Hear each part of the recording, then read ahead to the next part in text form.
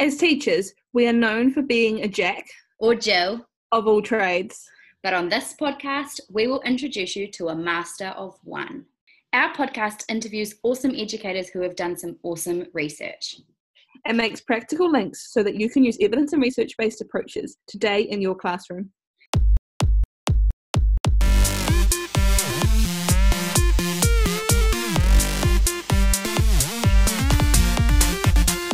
Master of One.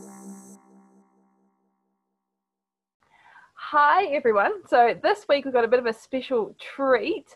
Tony, who is normally my co-host, is going to be our guest this week, and she's going to be taking us through her very recently completed thesis on what makes professional development effective. And I know she's got a huge amount of insight on this, and I, for one, am really excited to dig into it. So most of you may well know Tony already, but I'll just give you a bit of a background on who she is. So Tony Westcott is a former primary school teacher who is now a part of the facilitating team at Digital Circus, which is a Ministry of Education accredited PLD provider based in the Hawke's Bay. Tony currently works with over 20 schools around New Zealand, supporting them with the integration of technologies and future-focused teaching and learning. So alongside a postgraduate certificate in digital and collaborative learning, Tony has also just completed her Masters in Applied Practice, Google Certified Educator, Trainer and Innovator, and she and I originally met at our Innovator Academy, Sydney 19, which seems like a while ago now, but was just a year ago. And so without further ado, we'll get into it. Hi, Tony. Hi, how are you? Good, how are you? I'm good. Feels weird to be on the other side of the seat today. I imagine it does. This is where we test out whether our questions are cruel or not. So, obviously really stoked. I know that I've been badgering you to do this for a while. And so I'm really excited that we're finally going to get to hear all about it. Now, you're probably our most recently completed guest because you've literally just handed in your thesis, haven't you? Yeah, July last year. So I was supposed to graduate in March, but obviously with the lockdown and COVID-19, I just graduated from my living room. Oh, that sucks. Do you get to walk across the stage in December still, or? Yeah, I think we're going to have our graduation like in November or something, so that's kind of cool. Oh, nice, cool. Wow, we may as well get straight into it. And I always think this is a really mean question. I feel mean asking you, but taste of our own medicine. So 30 seconds, tell us what your thesis was about. So what I did was I looked into what factors affected professional development, specifically in digital technology. So I was working in a school at the time, and I implemented a digital technologies professional development, which was around the new digital technologies curriculum content, as well as kind of fluency around Google and Seesaw and tools like that we were using in the school. And it consisted of the PD program that I implemented consisted of staff meetings, techie brekkies, help videos and all that kind of stuff, and that's all detailed in the thesis what I did. And then I used I used the staff essentially as my guinea pigs and asked them what factors that they found to be effective, and I interviewed them all and did surveys to see what kind of came out on top and what was kind of the underlying insights into what makes professional development effective. So it was a really interesting small slice of study, and I would love to take it a bit further one day and survey and get a range of opinions in it, but it was a really representative kind of study of just one school in one place. But I definitely think that the general outcomes were quite, I guess, good recommendations for any teachers in New Zealand, because there hasn't been a lot of studies in New Zealand around professional developments and digital technologies specifically. Cool. That was a minute and a half. Are you okay? Maybe we can make our poor guests. I know, right? Cool. That sounds all really interesting. So are you thinking PhD next, or? Yes and no, like no in terms of a 7-year part-time commitment. And yes, in a sense that it would be amazing to just get some research funding to do something like that rather than it be sort of that formal PhD. but yeah, we will see. Keep your eyes peeled. Fair enough. I guess the good thing about educators is that we've always got that space to do that action research in, haven't we? Yeah, it could be done in a less formal way. So thinking about all that you've done and all the different kinds of professional development that you offered and as such, what were the 3 big key learnings that came out of your thesis? Yeah, so I'm going to give you 4 because I can cheat the system. Oh, I don't know about that. Sure, go ahead. Okay, so the biggest factor to consider was time, and I think as teachers we totally know that, but it kind of is a positive and a negative. Negative in the sense that we don't have a lot of time, but positive in the sense that we know that teachers need sufficient time to play, learn and explore, especially with digital technologies. It's very hands-on. And I found that 90% of teachers in the study said they felt like they didn't have extra time to do PD on top of what they already do. So a key finding there was making the PD part of an already existing time at school, like a staff meeting or during release or modelling in classrooms and going into other classrooms, or as part of like a lunchtime techie club or something like that. So that was my kind of first factor that was really important. Another factor was around the quality of the content. So it had to be practical, hands-on and relevant. Teachers wanted a balance of the theory and like the pedagogical kind of theory behind it and to practice the skills. And they wanted to know why it was relevant. So it had to be related to what they were already doing in the classroom for them to see value. What I did also was like a mini action research project within that. So getting them to trial and test and then reflect back on and share what worked and what didn't was really useful. And just something else they added in there was like having elements of humour, fun and enjoyment in the sessions really made a difference, kept the tone light and fun, I guess. The other important factor, my third factor, was around people. So teachers are unique and they have their different needs, actions, beliefs, interests, contexts, and it can't be one size fits all. So it really, there's a lot of factors around people. So teachers also talked about leadership. So senior leadership having to be on board and providing resources, providing time, providing support, actually being in the PD was important to teachers, and having a go themselves. Alongside that, with the people kind of thing, 100% of teachers commented that the facilitator impacted on the efficacy of the PD. So it's really tricky to judge a PD based on, it'd be interesting to try out the same PD program exactly as is, but with different facilitators, because I think that's a really key part. The essential facilitator attributes essentially had to be things like building relationships, passionate, enthusiastic, had an in-depth knowledge, they were flexible, approachable, they accept teachers' realities where they're at, and rather than kind of treat them all the same and say, oh, that's not good enough, or you've got to be here, or you've got to be there, non-judgmental, and just willing to help. And I think being on site was a really big part of that too, because I was accessible all the time, whereas it'd be interesting to evaluate PD where I'm not on site. So like in my current role, what the availability would be like and whether that would be a factor there. So those are kind of my 3 things: time, quality content, and then that kind of not one size fits all, being really flexible. Amazing. Yeah, you've got to enjoy it. There's got to be that sense of humour there, eh? I wonder, do you think with kind of being on site that having that pre-existing relationship with those teachers was really important?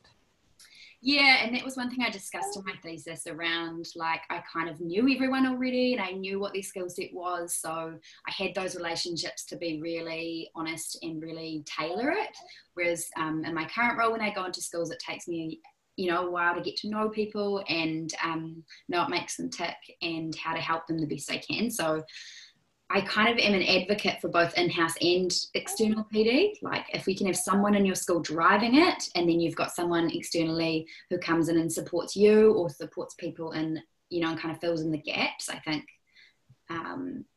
both are very effective. But I definitely know the pressure that it puts on the in-house person to be everything and, and have that skill set as well. Yeah, I think a lot of people listening might have been that in-house person, and it's a really exciting opportunity to get to share what you know, but it can be a lot of stress.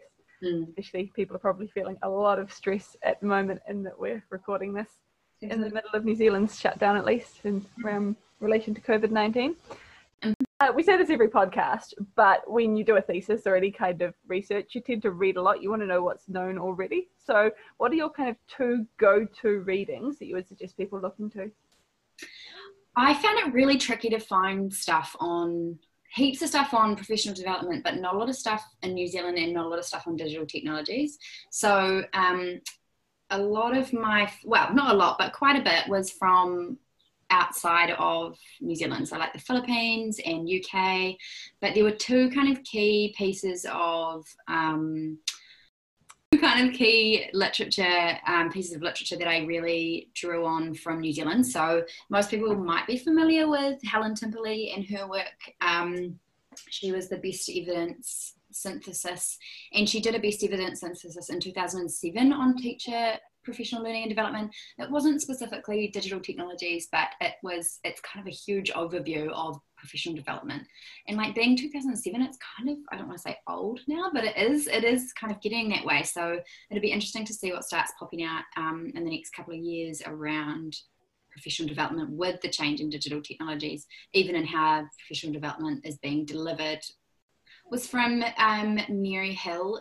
She did a piece called The Barriers and Enablers of Effective Assessment Professional Development in Secondary Schools, again from 2008, so not super relevant. I think she's got a more relevant piece out now, but that was focusing on assessment. So it was really tricky to kind of pull together what's out there in New Zealand without it being sort of too old or too new or not on the topic. I think that's always the trickiest thing, is synthesizing research and finding the right stuff. And the other, I'm just going to share one more piece, there was 2 people in my cohort of the masters that I actually drew on their theses at the time.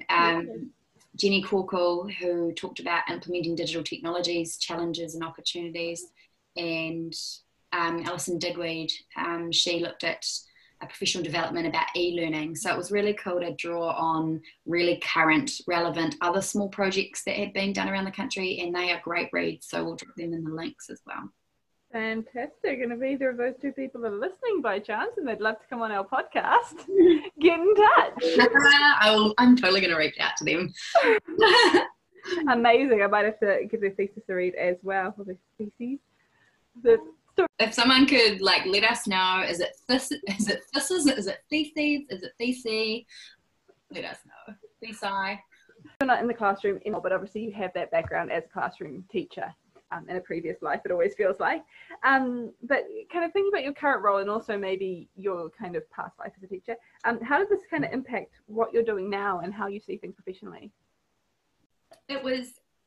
It's funny because I completed my master's when I was in this new role, so it wasn't sort of in this in-house role, but I was in this external facilitator role, and it really made me realize, consider time.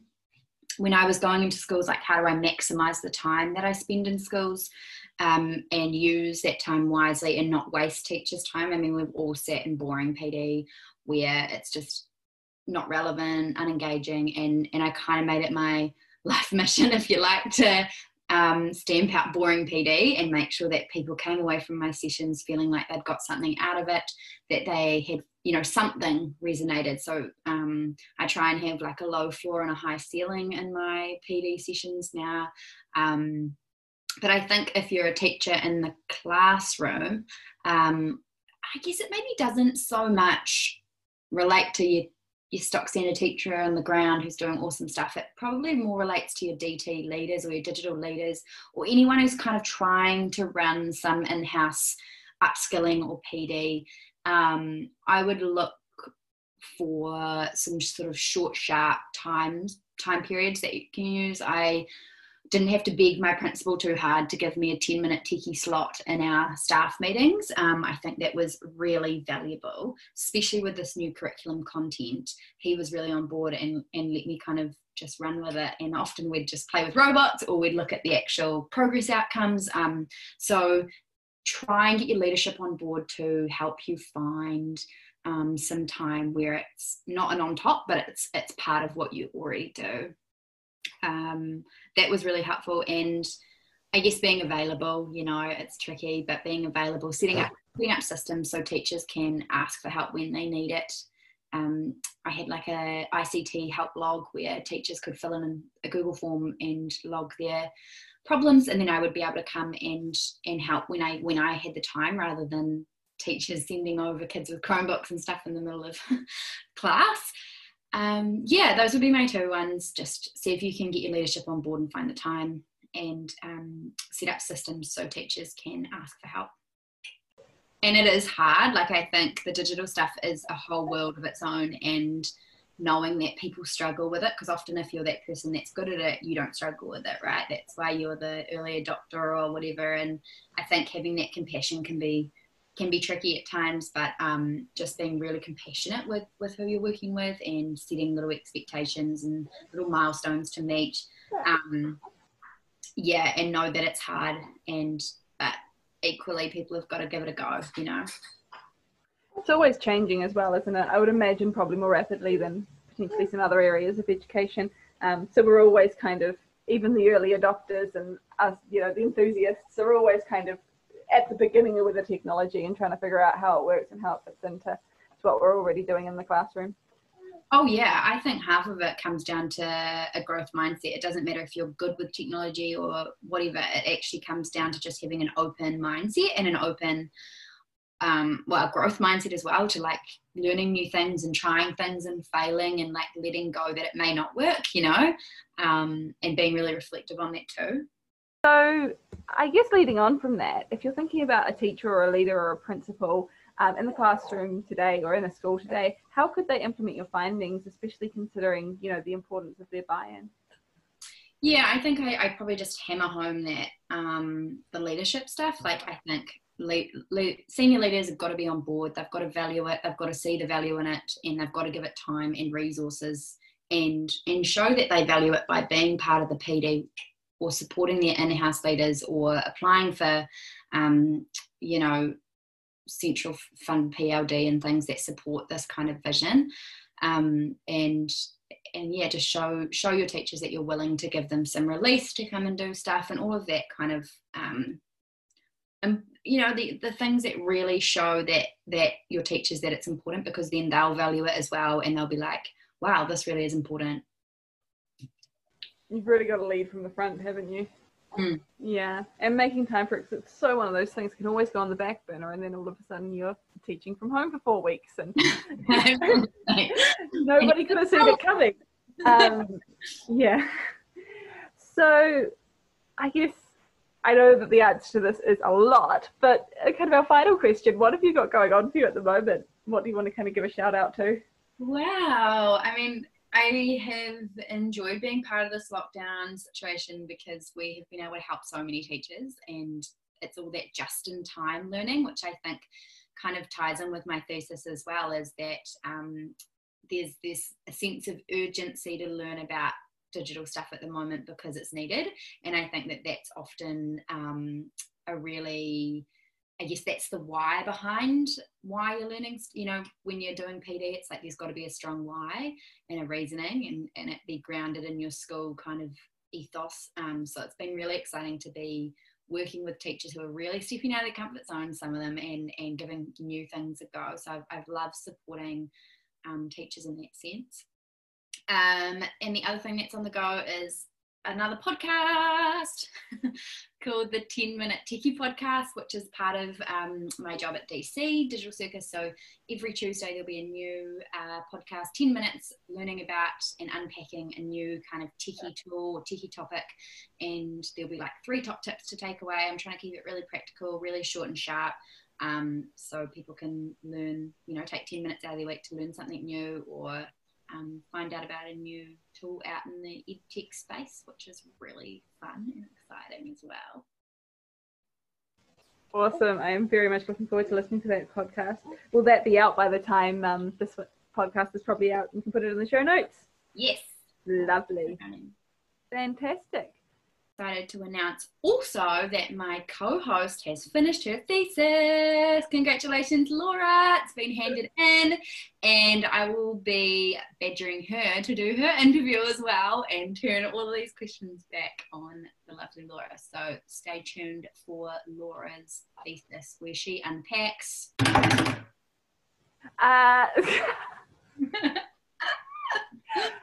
So I did my thesis on looking at artificial intelligence in the classroom, was kind of the broad starting point. So we put some Google Home Minis in 2 classrooms and kind of looked at what the kids used them for and how it might have impacted their learning. So a really amazing and interesting area of EdTech that we're going to be deep diving into next time when we talk to Laura and her about her thesis. Essentially, yeah. No, and just a shout out to anybody who's done a thesis or a PhD who wants to come and talk about it. I know as teachers we have a tendency to downplay what we do and think, oh, it wasn't that big, it wasn't that important, but trust me, it was, and it deserves an audience. So get in touch with us, and we can record an episode with you as well. Amazing. Well, till next time, this is Tony and Laura signing out.